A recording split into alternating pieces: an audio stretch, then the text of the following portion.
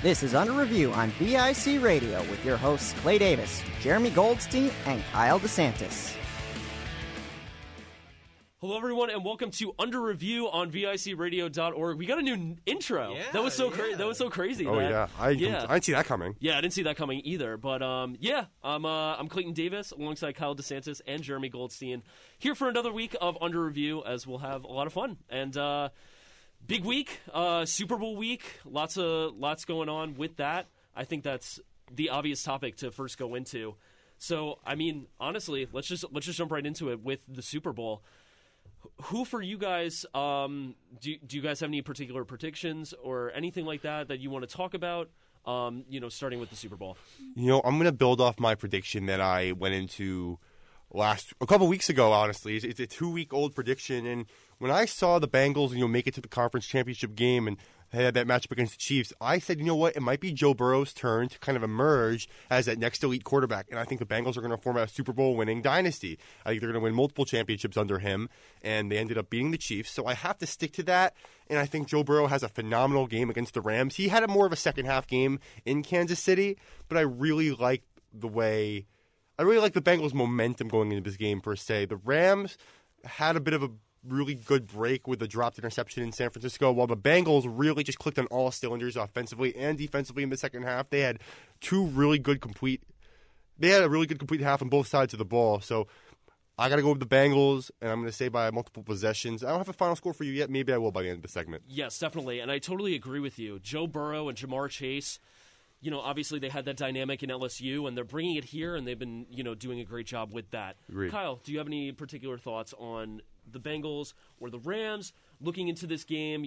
Who, more specifically, who in particular would you say is going to do better? Matthew Stafford or Joe Burrow, or any other key players that you would like to see, perform in this game? I guess I'm just going to continue with kind of what I said last week, where with the Rams and the Bengals, obviously, these are two great teams. They're almost, not to say too different, but you kind of get the more experienced side from the Rams and the younger side with the Bengals. Obviously, for the Rams, you got Stafford, you got Cooper Kupp, Odell Beckham Jr., then Von Miller and Aaron Donald on defense. And then on the Bengals side, obviously, you have Burrow and Chase. But I'm going to continue with what I thought last week, where I feel like the Rams are going to take away with it. I know I'm the minority in this case because I know what you guys are for Cincinnati, but I feel like just that the having more years and having more experience can come through on the bigger stages, and I feel like that's going to be the case for this game. I'm not saying the Bengals are going to be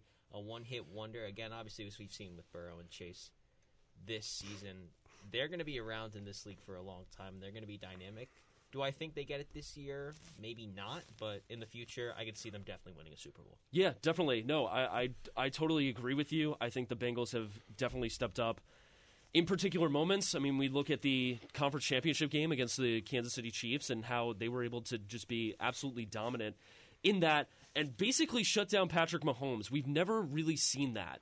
So do you think that will be the case with Matthew Stafford, too, as well? I mean, obviously, Matthew Stafford throughout the season was, he was kind of up and down. He had a lot more interceptions than touchdowns throughout the course of the game, but, he's definitely stepped up in the playoffs. Do you think that this Bengals defense, Jeremy, is going to step up to the challenge and be able to, do better and play against the Rams and shut down their, notable stars? I think they do, because I think a major key of the Chiefs' offense going back to 2 weeks ago is that they used Tyreek Hill down the field to open up Travis Kelce getting really open looks, short, medium, over the middle, because they have to throw so much coverage deep down the field to make sure their guys like Hill and Hardman don't get open. Jesse Bates, their free safety, has played phenomenally. And he was really good in making sure Tyreek Hill did not get the looks he wanted and was really playing all over the field in terms of positioning. He was deep as a free safety, played a bit of strong safety, and came a little bit over the top. So he's going to be big on guys like Cooper Kupp. Cooper Kupp is that. He can play any type of receiver. He can play slot. He can run out routes deep. I think if Jesse Bates can play the same type of defense and position himself the same way, I really can't speak too analytically because I'm not a football coach.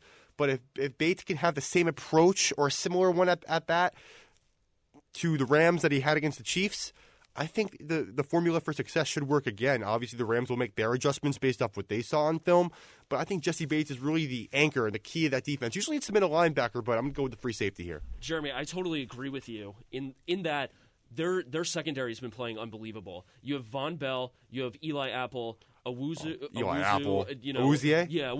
who's been playing really well as well. So, you have all those, slot receivers, and like you said, all those guys that can make plays, slot, whether driving, long passes, that sort of thing, can definitely be the case.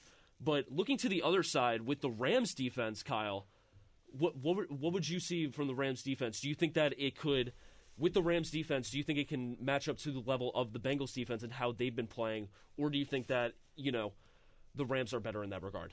Well, I feel like you're talking about the Rams defense in comparison to the Chiefs, it's kind of where you're looking at different positions, because if you look at the secondary for the Rams, like there are some big names, again, Jalen Ramsey in there, but they aren't, at least from what I've seen, up to that same level of Cincinnati. But I think the main thing is going to be with the line of scrimmage and where you have the defensive ends and the tackles. I mean, just looking at, you have Aaron Donald and you have Von Miller on the same defense. The main thing is I feel like a key to watch, in my opinion, I believe we saw in Kansas City and Cincinnati game how many times Burrow had to just scramble out of the pocket because the offensive line wasn't really up to the protection. I feel like when you have Aaron Donald, and again, Aaron Donald wasn't as much of a threat in the NFC Championship game, but I feel like Donald and Miller are going to have a field day. I feel like it's something that they understand the stakes. Obviously, Von Miller has won a Super Bowl. Aaron Donald's still looking for his first ring.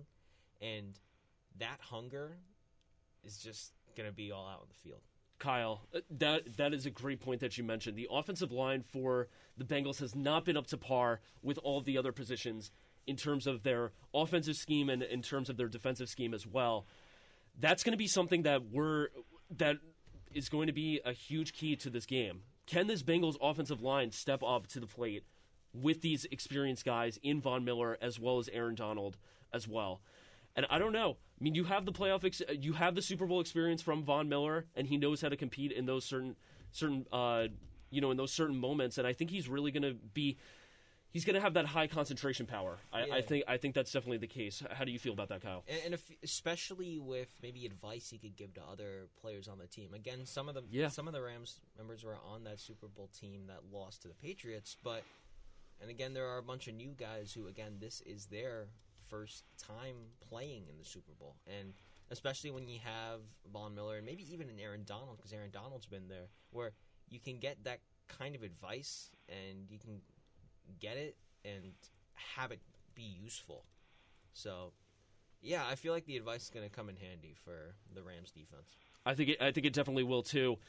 Jeremy, looking at continuing with the Rams secondary, how do you feel about the play of Eric Weddle in particular? How do you feel about him coming back into this game and just?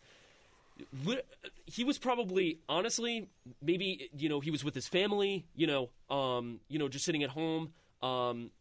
Focusing on things outside of football. But how do you feel about him now finally playing in the Super Bowl after playing just 3 games and now playing in the Super Bowl? How do you feel about that? It's funny because if a lot of players just retired and played a playoff run, you'd kind of consider it cheating themselves into a ring, so to speak. But for Eric Weddle, everybody's on board with the fact that he deserves it. He's played a sensational career for so long, and he even said himself, "Look, I'm trying to get this ring, and then I'm out of here again."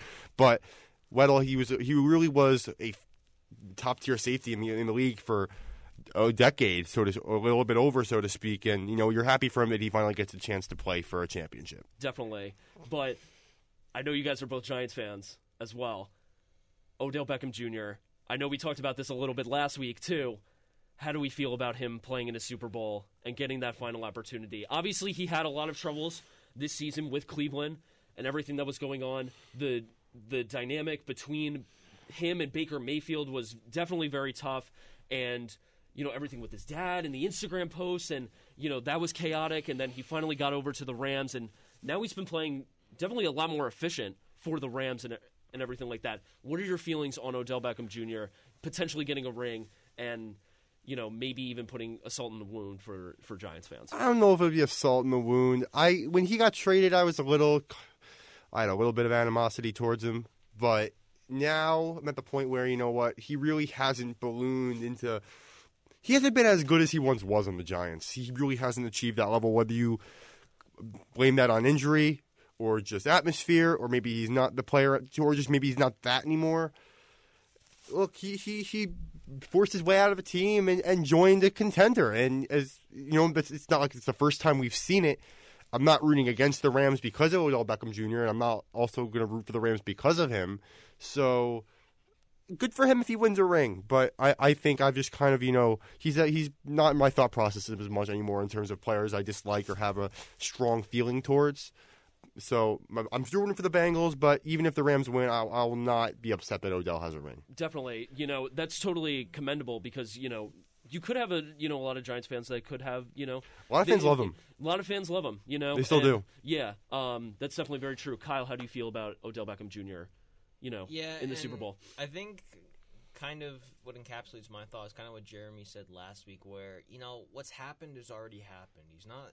Again, Odell Beckham isn't on the Giants anymore. He went to the Browns, and then he's not on the Browns. Now he's with the Rams, and I know this was another thing that Jeremy said last week, where maybe Odell Beckham Jr., although he is a big name and although he has amazing highlights, he might not be someone like, I don't know if this is going to be aggressive or not. Yeah. He might not be a wide receiver one kind of material where if he's a guy where you can get him on a team with a lot of names, and not to say he can kind of fade away, but he might not get that many touches, but if you find him, it'll be for large gains and whatnot. And I feel like that's what it's been like with the Rams, because you have the Cooper Kupp, and you have other receivers on the team in Van Jefferson and Tyler Higbee at tight end. So I feel like with Odell Beckham Jr., the Rams are a good fit, more so because he doesn't, not to say he stands out, but he also he's more of an additional piece where, again, the Rams are doing really good, and then they picked him up,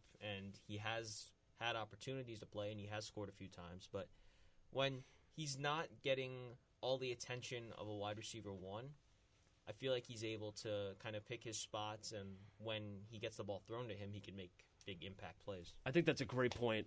Cooper Kupp has been you get the top cornerback in each game, they're gonna stick to Cooper Kupp. Everybody else is kind of follows through with that, and that's why they've been so dominant in terms of wide receivers. Jeremy, and going back to Jesse Bates, that's the thing, because regardless of the cornerback that's been on Cooper Kupp, he's been able to make strides. He really has not had that poor of a game all season, and that's why the free safety of the team that's defending Cooper Kupp is always so important, because that second defender is going to really make the difference on how much does he burn your secondary. And that's why I think Bates is the rough. He might be the kryptonite, so to speak, in terms of that receiving core. But I also want to flip the script, because the Bengals' weakness is on the other side of the defense, and that's the defensive line. I mean, Burrow has been running for his life all playoffs, despite the victories, and now they're playing one of the best pass rushes, in the league. Aaron Donald is there. Von Miller has resurged into a very good player again. Definitely. And so you have a lot of guys on that offensive line for Cincinnati that are really going to have to put their head down and really make plays. So it comes to both sides of the ball. Everyone has a chip on their shoulder, and I really like that there's just no clear winner in this one. No, there isn't. Yeah. I mean, it's not like, you know, you have the Patriots or, you know, Kansas City or, you know, Tom Brady in the Super Bowl. We have no idea. We don't have any first Super Bowl idea. First Super Bowl for both quarterbacks. You'll have to see it. Yes, definitely. And Go ahead, especially, like, these are two teams where you could find them to be likable in their own ways, and you could find players on the team that you could root for in case of maybe it's like their first time in the Super Bowl. It's their first time coming back from getting those injury shitters, definitely, and just coming out at this level. And then you have, again, with the Rams, you have those veterans who have been in the league. They've made their names known, but they haven't quite yet gotten that ring, and they have that opportunity on Sunday.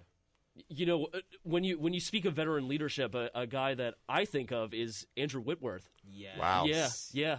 I mean, being on the Rams for so long, he's been on the Rams since they were in St. Louis.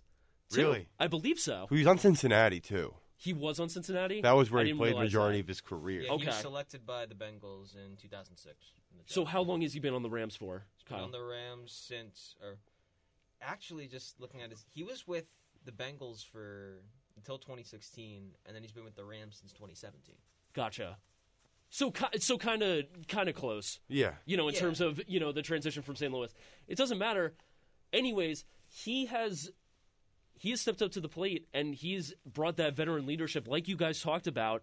How do you guys feel about, him and, the emotion that it kind of carries, him being in the league for so long and that consistency of playing, game in and game out over time and not really having an injury? How do you feel about that, Jeremy? It's really cool that he gets to play at a high level like that, especially at his age. And I saw a video on Instagram where apparently after a game against the Lions, he had some reserve on Detroit came up to him and was like, "Hey, I made it to the NFL, whatever." And apparently this player was at the Boys and Girls Club in his childhood, and Andrew Whitworth on the Bengals would like speak to him, and he would volunteer time to go spend time with the people over there. And now he's like, yeah, it came full circle for me. I spent time at the Boys and Girls Club, helped out these kids, and now one of them is in the NFL with me. So that was a moment that made you continue to root for Andrew Whitworth, that he really had a positive impact on a young guy at one time. And how can you not root for him? I do think he's going to lose in the Super Bowl, unfortunately for him, but really good story. You know what? That was really, really nice because on a personal note, I actually worked at a Boys and Girls Club I have in high too. school. I volunteered. You did? For a year. Yeah. So, I had no idea that he was working with the Boys and Girls Club. I mean, that makes me emotional and make me want to root for him a lot more. Kyle, your thoughts on Andrew Whitworth and his sort of impact for the team as well? Yeah, I feel like, again, he's another one of those guys where just veteran leadership when it comes to the offensive line position. And, again, back to that story, and he won the Walter Payton Man of the Year award. Yep, in 2021. 2021, and just last year? Again, technically last year. Yeah. But, again, with veteran leadership on the Rams in terms of the offensive line perspective, Whitworth's that guy. He is that guy. He is that guy. Anyone could go talk to and get some pointers on. I mean, he's 40 years old playing in the NFL. Like, how rare that is. Yeah, it's very, very rare. To play for that long and to offensive linemen are just grinding through all the time. I mean, there's so much potential for injury. You have a guy that's coming up on you and. You could twist a certain way, and his longevity is definitely something that should be, noted for a long time, and that should, play into his legacy. In terms of who is a particular dark horse, and then we'll go into final predictions. But before we take a break, who do you guys think is a dark horse in this particular game for the Super Bowl? So in terms of players, we're going with? In terms of players. Ooh, it's interesting. I think there's so many players on both rosters that have all contributed, which is why these teams are in the Super Bowl. They're not dominated by 1 to 2 players on the offense or defense. They all really contribute. First, I'm going to go with the Cincinnati Bengal. I'm going to go with C.J. Uzomah. I understand he had a solid playoffs, but he got hurt in the conference championship. So I think he is somebody that LA might think serves as a decoy, but I think he ends up having a big game. So I'm going to go Uzomah on the Bengals. It's definitely a great point, Kyle. How about for you? I'm gonna stay with LA, and I feel like we've been talking about the wide receivers so much. Sticking with tight ends, are we? Yeah, sticking with tight ends. I'm gonna go with Tyler Higbee, especially just with, again, he might not be the kind of guy this season where he had about 60 catches, he had a few touchdowns, but especially just from kind of looking at what he's done this year, where, again, Week 18, where he isn't going to be a guy, in my opinion, where, and at least all season, he hasn't been a guy where you've seen kind of light up the scoreboard where you could find him getting 100-plus yard gains and whatnot, but especially, at least from the main thing I see is Week 18, he had 6 catches for 55 yards and 2 touchdowns against the 49ers, which the Rams ended up losing that game, and then the Rams came over the 49ers in the playoffs. I feel like if he stays in that role and you have a few opportunities, Stafford can float the ball to him in the end zone, he could get on the scoreboard for sure. Definitely. And you know what? That's a great point with Tyler Higbee. Tight ends aren't usually mostly utilize in the NFL as much as they utilize on the Rams offense. so that's definitely a great rarity, dark horse. Yeah, I feel like when it comes to tight ends, like the rarities are you have like a Gronkowski, like a Rob Gronkowski or a Travis Kelce, where they're so prominently known, where like a lot of other tight ends, but they're not at that same level. So that's kind of why, or at least what I was thinking about when you were talking about definitely tight ends and their prevalence. Yeah, no, definitely. In terms of tight ends. Finally, before we head into break, final predictions. Who's winning the Super Bowl this year? All right, I have my score. I don't. I got to think about something. I'm going to go with the Bengals. Like I've said many times, 30-24. 30-24. Yes. Wow, that's a very close contest. Yeah, I think that's the Super Bowl. So they're most of the time wasn't last year, so wasn't close last year, so we're due for a close one. 6-point affair. Both these teams are in the running for it. I think the Bengals, on the back of Evan McPherson, actually kick a lot of field goals and end up winning this one. Kyle, how about yourself? I'm going to have to go with a score kind of similar to yours, but I'm going to flip it, and I think Rams are going to take it 30-24. Really? Really? I didn't think of a score. I just kind of came up with it right now. So I just came up with that on the spot. I mean, that's the best. 30-24. Can't change it one number. Kyle being a rebel, and you know what? To Jeremy, I love it. I think it's great. Clay, what's your prediction? Calm down. I think for me, shameless plug. I don't think personally that it's going to be a close game. I think the Rams are going to run the Bengals out. I'm in the minority here. I think the Bengals are going to get 15 points, and the Rams are going to get 32. How many sacks combined? 17-point win? Yeah. I really think that the defensive line for the Rams is going to step up and really pressure Joe Burrow. And I don't think this offensive line is ready. I think that's going to be a huge thing. So nothing that you saw the last 3 weeks of Burrow running for his life and dealing with it gave you any confidence? No, I personally think that this offensive line, it's going to be really tough. And, they utilize – if you have the Bengals, right, and you have all these weapons and everything like that, but you don't have the support of the offensive line, how is that going to happen? The Rams' defensive line is so great, and it's been playing great all playoffs. So that's personally what I think. But Kyle, you had a point. How many sacks combined between Von Miller and Aaron Donald? I think they're each going to get 2. No. No, they're not each going to have 2. One is going to have 1, and then another is going to have 2. I think they're really going to pressure. I think they're going to have like 3 to 4 sacks in this game. I'm looking forward to next Saturday where I get to come in and just be like, what about that? What about that score prediction? I'm very confident in Burrow. This is he literally has proven so many people wrong. I refuse to go against him here. Listen, I mean that's the case. That's to your particular that's credit. Football. But, that's football. That's football. That's football, man. But yeah, we're gonna head into a quick commercial break. We're gonna talk about the MLB. Big meeting today. Yeah, big meeting today. Big meeting today. You are listening to Under Review on VICRadio.org. Listening to VIC Radio, the only radio station that can teach robots how to love. The best of what's next. At VIC, the voice of Ithaca College, we prioritize diversity and inclusion. We are working to ensure that more voices are heard. We support and will continue to support the Black Lives Matter movement and victims of police brutality and racial injustice. We've heard you. We support you. We must advocate for change. Black Lives Matter. Do you love listening to us and want to keep up to date on all things VIC? Follow us on Twitter and Instagram at VIC Radio. La la la. I love to ride my bike so I can feel the wind through my hair. Hey kid, wear a helmet! No way, Grandpa, because then I'd look like an idiot. Ah!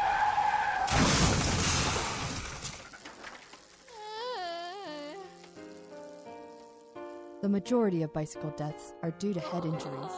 Helmets reduce the odds of a head injury by 50%. Don't be a dummy. Wear a helmet.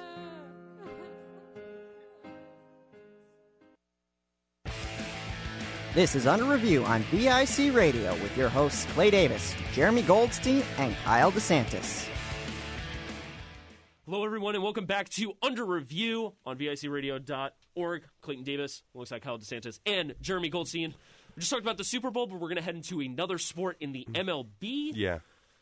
Obviously, there's been a lockout for, what has it been, 2 months? About that. About 2 months. I have a lot to say. But but there's a big meeting between the players and the owners today. Yes. And I know, Jeremy, you're excited and passionate about the MLB and what's been going on with the trade, with Lockout. the bargaining and everything like that. So go ahead. The floor is yours. So much at stake today, and I understand that we've had a series of meetings and proposals that has resulted in strict declines and still being far. And the result of those meetings being we're still far away from the beginning of the season. And I have a lot of problems with Rob Manfred right now, and I was very appreciative that the owners and the players' associations each met with their own sides and kind of understood or tried to understand where we're at. The players, in solidarity, seem to agree that they're going to make a stand if they have to, and they're not going to let the owners really win this time. And the owners said that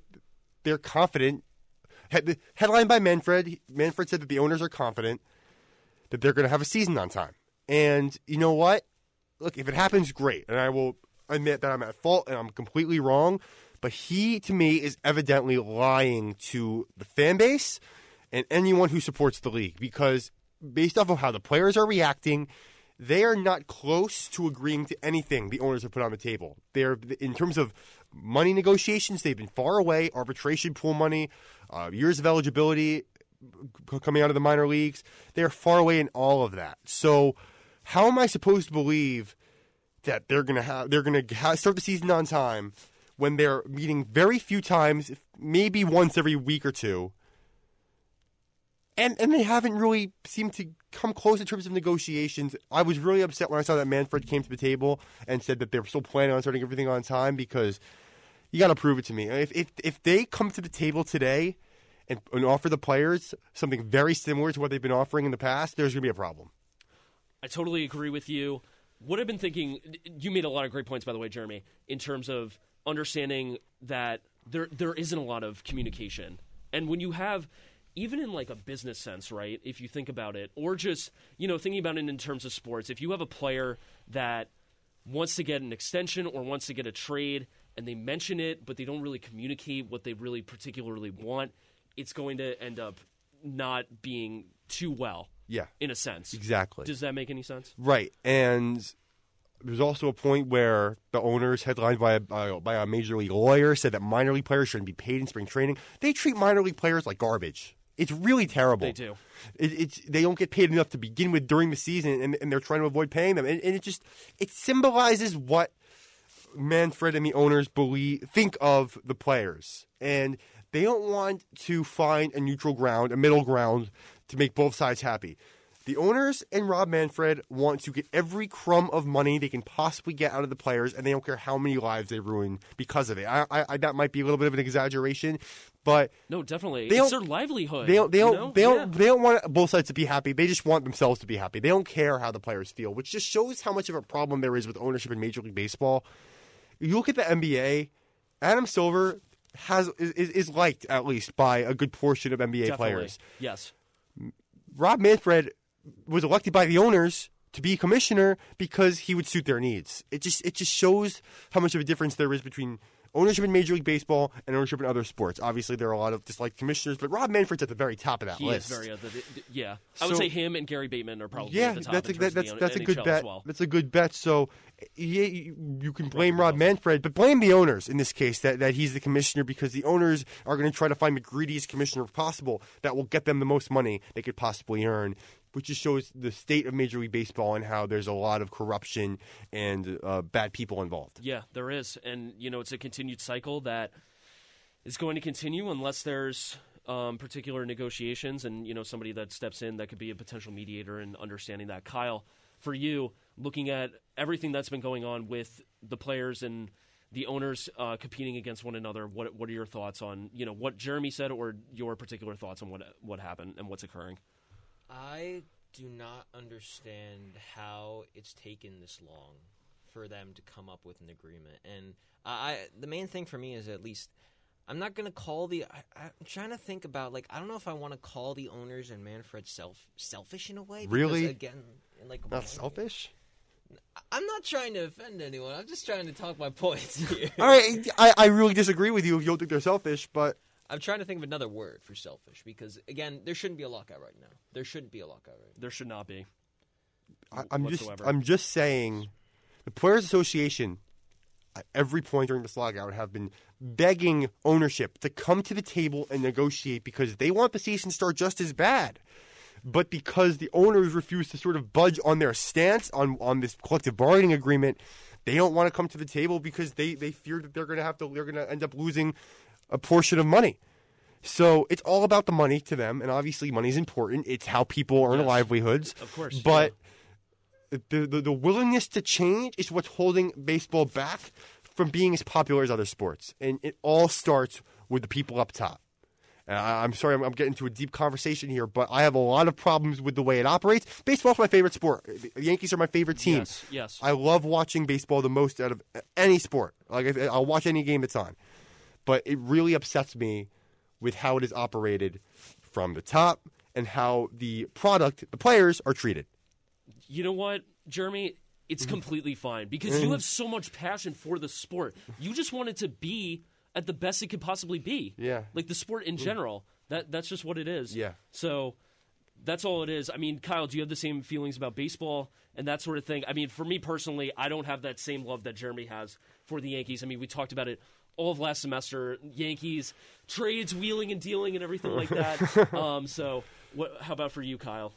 Like, how much does that really go into? Well, first off, I searched up synonyms to the word selfish, and let's call these owners self-serving in a way to get that off my chest. It's the same thing. It's the same thing. You just wanted to sound a little professional. I just wanted to sound a little professional. It. Yeah, but baseball for me, I've been going to minor league games pretty much all my life because I live near Hudson Valley, now the high A team for the Yankees. I've been going to games since they were still with the Rays, and I don't understand what Tampa Tarpons, now Hudson Valley Renegades. Tampa Tarpons, yeah, and then even if you want to go to New Jersey, the Trenton Thunder. Trenton Thunder. That's near me. Yeah, before the whole reformation, but Lakewood, the Blue Claws, Scranton, Wilkes-Barre, Rail Riders. The Rail Riders. Yep. I don't understand especially now. I know you brought up the minor league thing. Yeah, it symbolizes a lot. The statement said that. Pretty much what it says was that the minor league players should be considered trainees during spring training, and as such, they shouldn't be paid. Which is, it's terrible. It's preposterous, yeah. They're investing a lot in their minor leagues. The minor leagues are what pretty much keeps an organization competitive. Yeah. Because players retire, they leave in free agency, and when you have a hole in your roster, you call up someone to the 40-man. And so they're pretty much what keeps people excited for the future of their team, especially if they're not performing well. Yeah. So they should be treated as such, and they're just as important as major leaguers in the sense that they're part of the product. It's just an example of ownership in baseball wanting to get every crumb of money they can possibly earn because they're not men of good faith. Yeah. They're just trying to earn as many riches as possible. So. I sound like a broken record right now, but it applies to so much in terms of the league. Yeah. I mean, obviously we talked about this in length, what the trade is, and the bargaining agreement. So it's where do we go from here? Where do you guys stand on?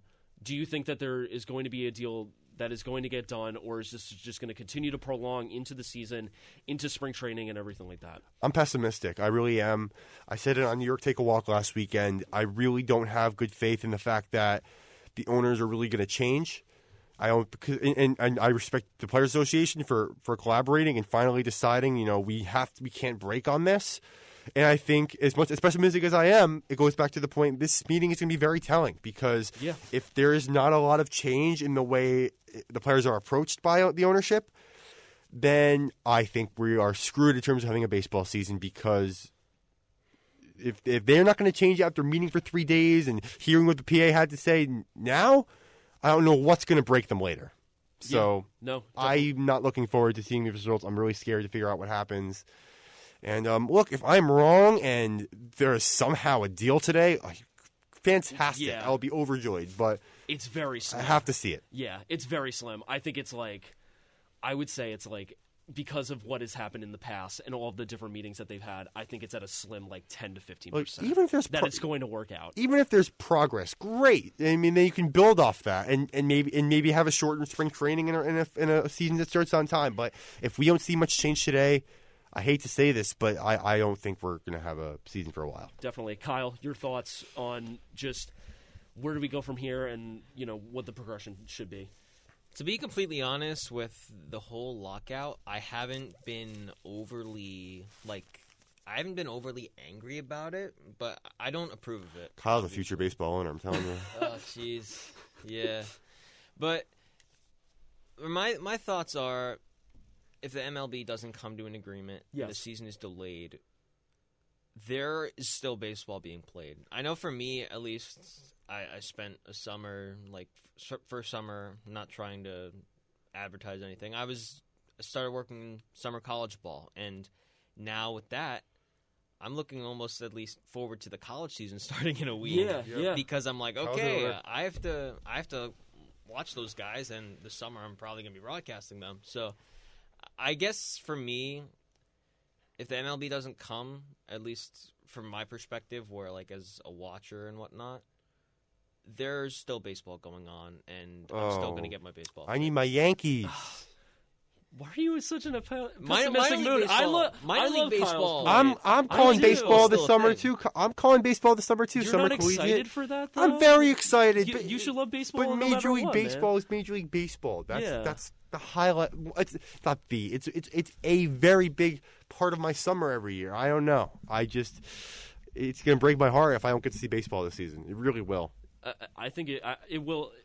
I mean, I'm not a huge fan, but what are you talking about? The Royals are winning the World Series this year, Clay. The Royals are winning the World Series, exactly.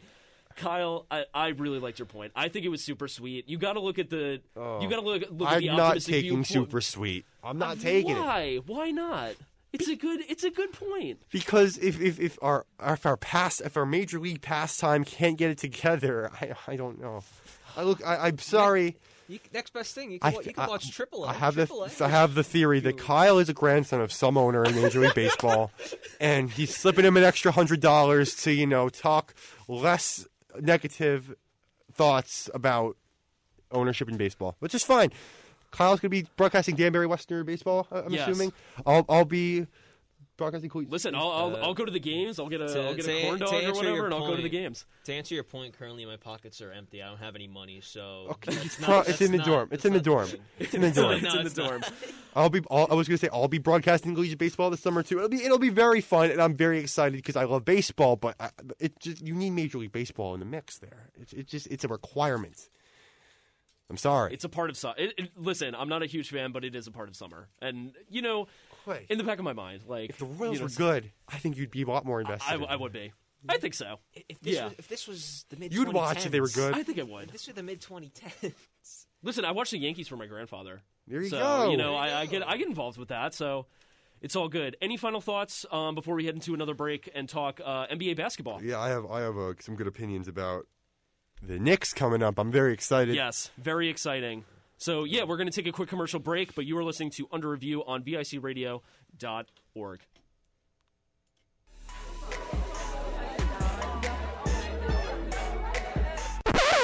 Get out, guys! My parents are home!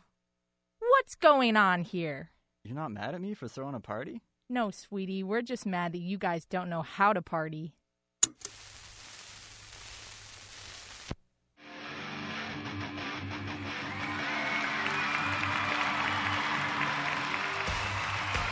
Listen to Songs Your Dad Likes every Monday from 6 to 8 p.m. on VIC Radio.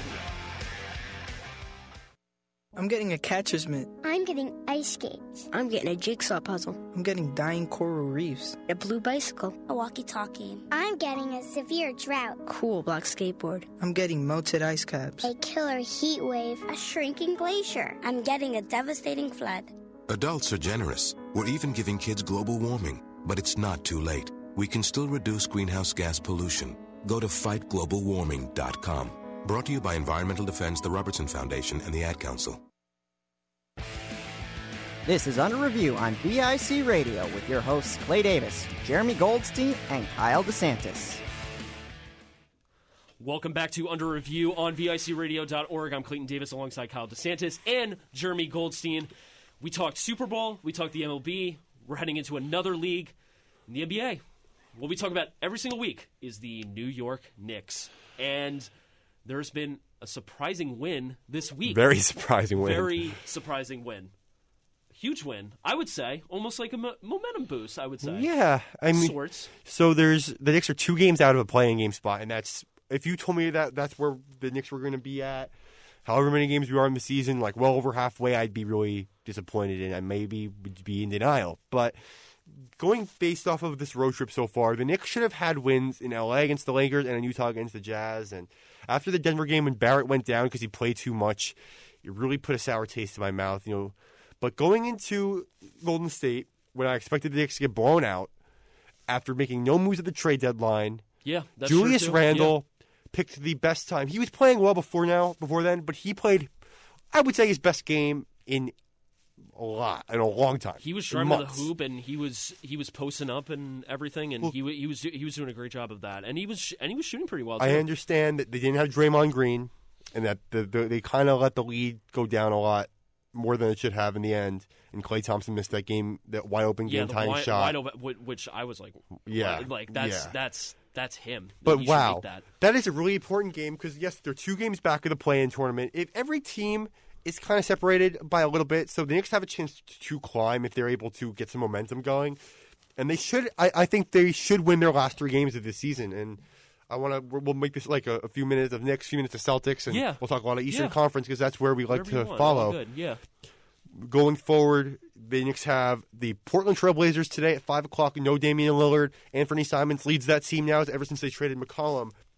Look, Quentin Grimes, if he starts again and Barrett sits, fine, because Grimes has played really good perimeter defense, and that's where Simons likes to percolate and operate, which is behind the perimeter. They have the Oklahoma City Thunder at MSG, which I think they should definitely win. And then they have the Brooklyn Nets, which I am so excited to play them, even though they're not going to have Kevin Durant, they're not going to have Ben Simmons, and they're not going to have anyone good.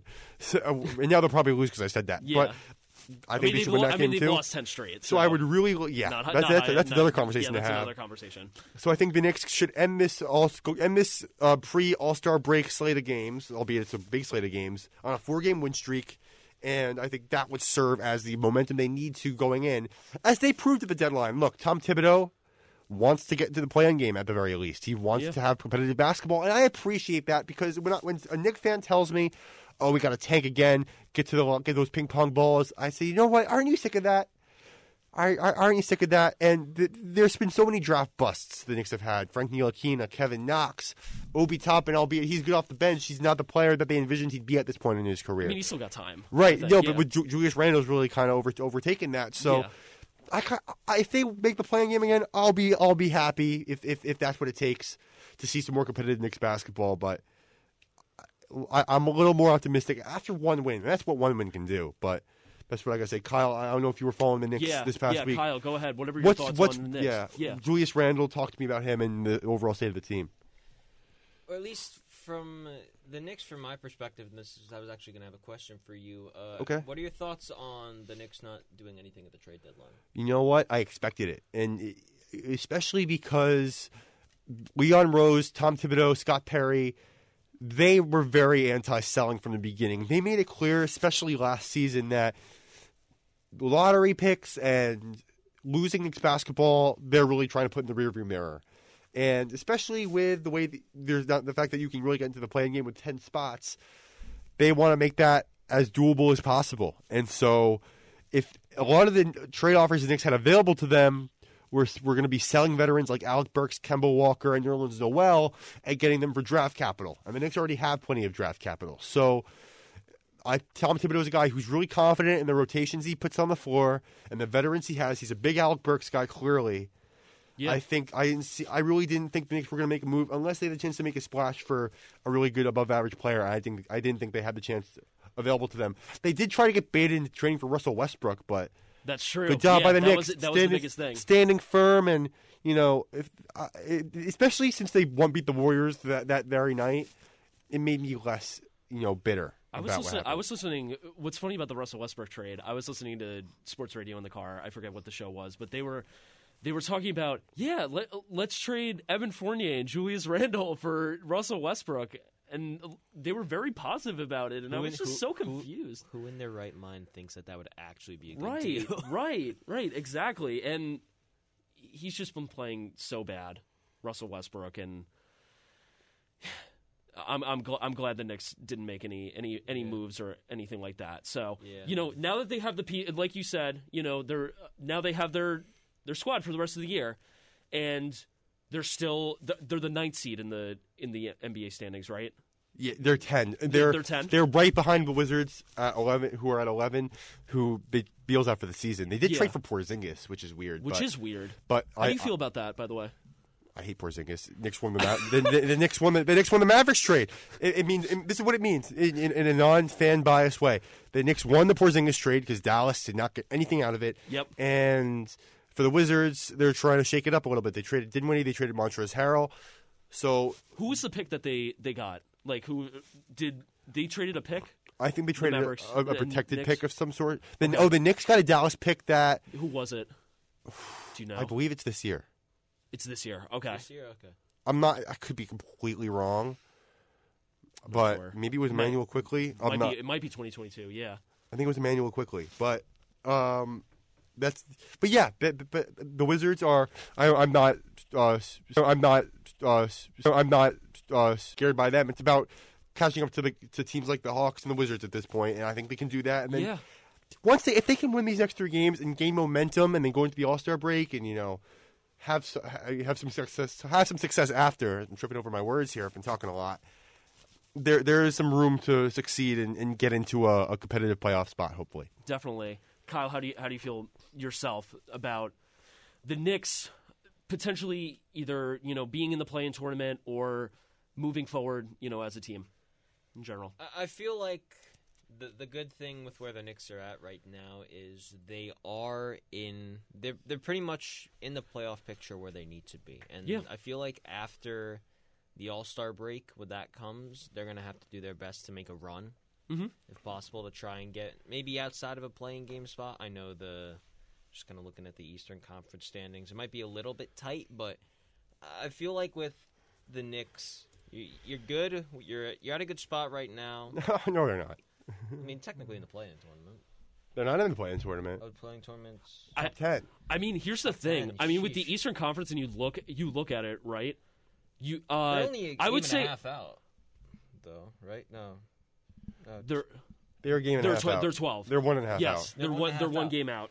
So at this point, they're not like gone.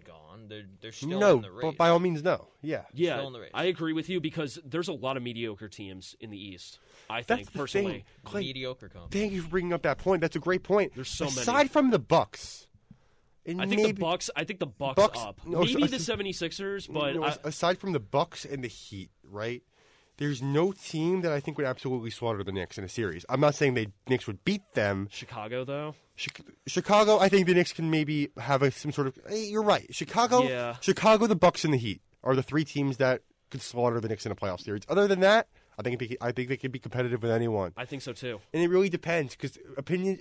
Like you see from the one win against the Warriors changed my perspective on the season, right? So anything that... There's so much that could happen up until Game 82... that can make me think, you know what, the Knicks can win the whole thing, or the Knicks can not even make the play-in tournament. So it's a wide range of emotions that happens to me when I'm watching Knicks basketball, and you'll get a good course of it on the review. Exactly. Well, I think it's just for the Knicks. I think the most important thing, and it's even for the Celtics too, and it's kind of competing sort of thing, is winning those Atlantic Division games. Those are so important because the Nets, the Celtics, the Raptors, and the 76ers are all above the Knicks. So the Nets don't scare me either. Yeah, exactly. And if Durant doesn't come back, or Ben Simmons doesn't play up to task, then they can overtake them. I personally think.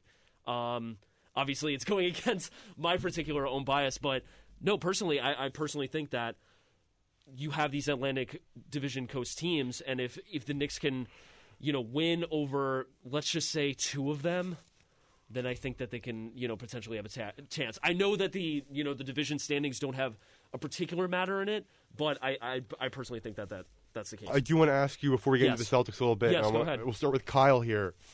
James Harden trade. Who won the trade? I have my opinion on that. Yeah. Just trying to. I can go first if you want. No, I got it. I was just pulling up the actual trade All right, itself. talk to me here. What do you got? Sixers got Paul Millsap too, by the way. They didn't just get Harden. Yeah, I know. NBA.com. They did? They got Paul Millsap. Yeah, I didn't know that. Who is really just a nobody. Yeah, it doesn't matter. Well, he's been hurt, right? Like, yeah. He's also old. Yeah. Also, with Harden's contract, is his contract? He can leave next year. He can leave next year after the season. Next year. Next year. Okay. And so he can leave after the season. He can leave after the season. All right. So I feel like it depends on whoever stays with the team at this point, because obviously you got James Harden, who at this point, let's be honest, he might not have even really wanted to. He wasn't putting 100% in at Brooklyn. He wasn't. No, not at all. He wasn't happy. And part of it was because Kyrie didn't get the vaccine. Yeah. I mean, I go back and forth on that. I personally, like, I want Kyle to get his point, but just a little quick point. I think it's back and forth with that. Yeah. There was some where it was like, oh yeah, he's against Kyrie, but at the same time he's not, and then But go ahead, Kyle. I also feel like when you go and make a big three with two other guys, when one of the guys isn't there for half the time, they don't want the ball it's in not their even hands. it's not even a big three. Yeah. They played 16 games together. 16 games. 16. I know. Yeah. I was talking to my friend Matt yesterday, and honestly, like, in terms of my perspective on the trade and everything, it's like we don't really know what's going to happen that's the too. Thing. We don't really know. It how these guys. on Go ahead. How this season goes, if they stay with the teams, and what the teams are at in the future. Because that's true. If you look at the Nets, obviously they got Ben Simmons. You also have Seth Curry, who's a shooter. Great shooter. That definitely. could be someone where you could have Durant just drive, and you can kind of kick out, and you can get a few baskets out of that. And I mean, Andre Drummond at this point is just all right. Who won the trade, Kyle? Who won the trade? I really don't know who won this trade. I'll tell you who I think won the trade. It depends on if they stay with the teams and what happens with that. I'm going to go with Philly in this one because, look, you had to get the best you could get for Ben Simmons, and the team is playing well without him right now. You add a guy like Harden, who can have the ball in his hands when he wants, especially because Embiid's more of a center. Well, he's a center. He allows Harden to pretty much have the perimeter to himself. And as for the Nets, you're trading a guy who didn't want to play for your organization for a player who didn't play all season because he didn't want to play for the organization he was previously on. So I don't, and you lose scoring in Simmons. You don't gain the offense you once had in James Harden. And I get it, it's fine because Kyrie and KD both want the ball in their hands at all times. Of course. But I feel like you're shaking up that roster a little bit. Seth Curry's cool. He's cool. And Drummond's Drummond. But I do believe that the Sixers have their roster propelled more so than Brooklyn does here. And Brooklyn's lost 10 in a row. They've dug themselves a hole.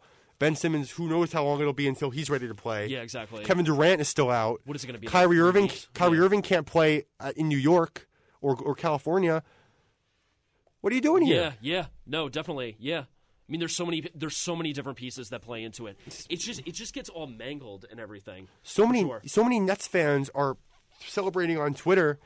It's crazy because they will spin Nets fans. Yeah, I'm calling every one of you out here. You will spin a headline that involves Brooklyn into how it benefits the team, regardless of what it is.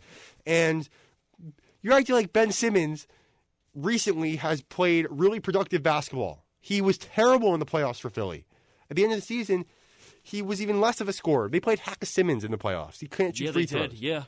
His mental state was off. Yeah, when you do hack any player. How can you tell me he's going to be an immediate solution to what's wrong in Brooklyn? He's not, because I totally agree there with you. Go. He hasn't played at all. Thank you. He's not in basketball shape. No. At all. Whatsoever. He's been sitting down at home doing nothing.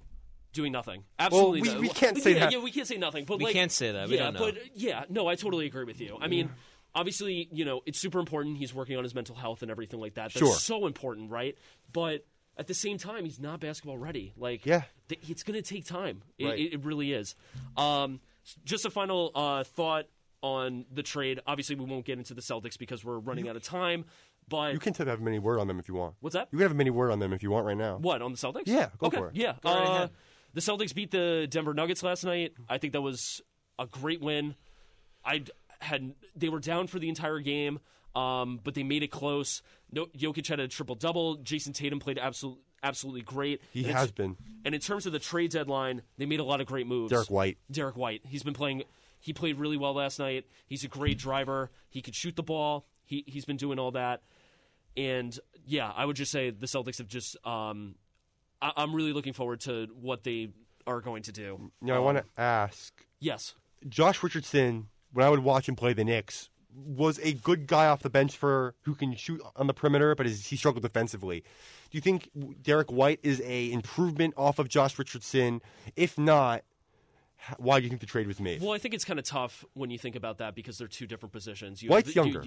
White's younger, that's true, but also White is a point guard versus Josh Richardson, who is a shooting guard. So it's kind of tough to kind of level set that. But Derek White, with the Spurs, played very well defensively. So I think that's definitely an improvement in terms of that.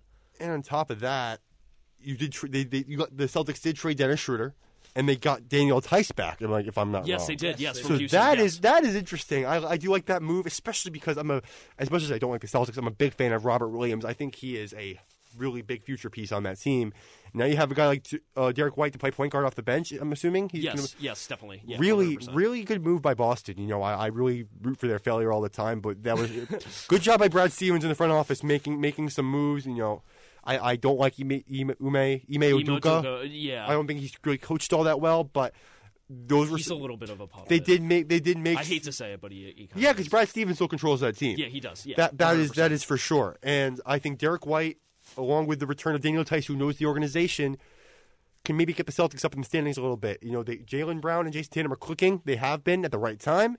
It just depends on if they continue to do so at the end of the All-Star break. I really like where they're going to go, and that's my final point. Yes, exactly. Any final thoughts before we get into it, or we're all set? All set. All right, cool. Well, this was a great show. Really good show. Really, really good show. My thanks to Jeremy Goldstein as well as Kyle DeSantis. I've been Clayton Davis. We will see you next week at 10.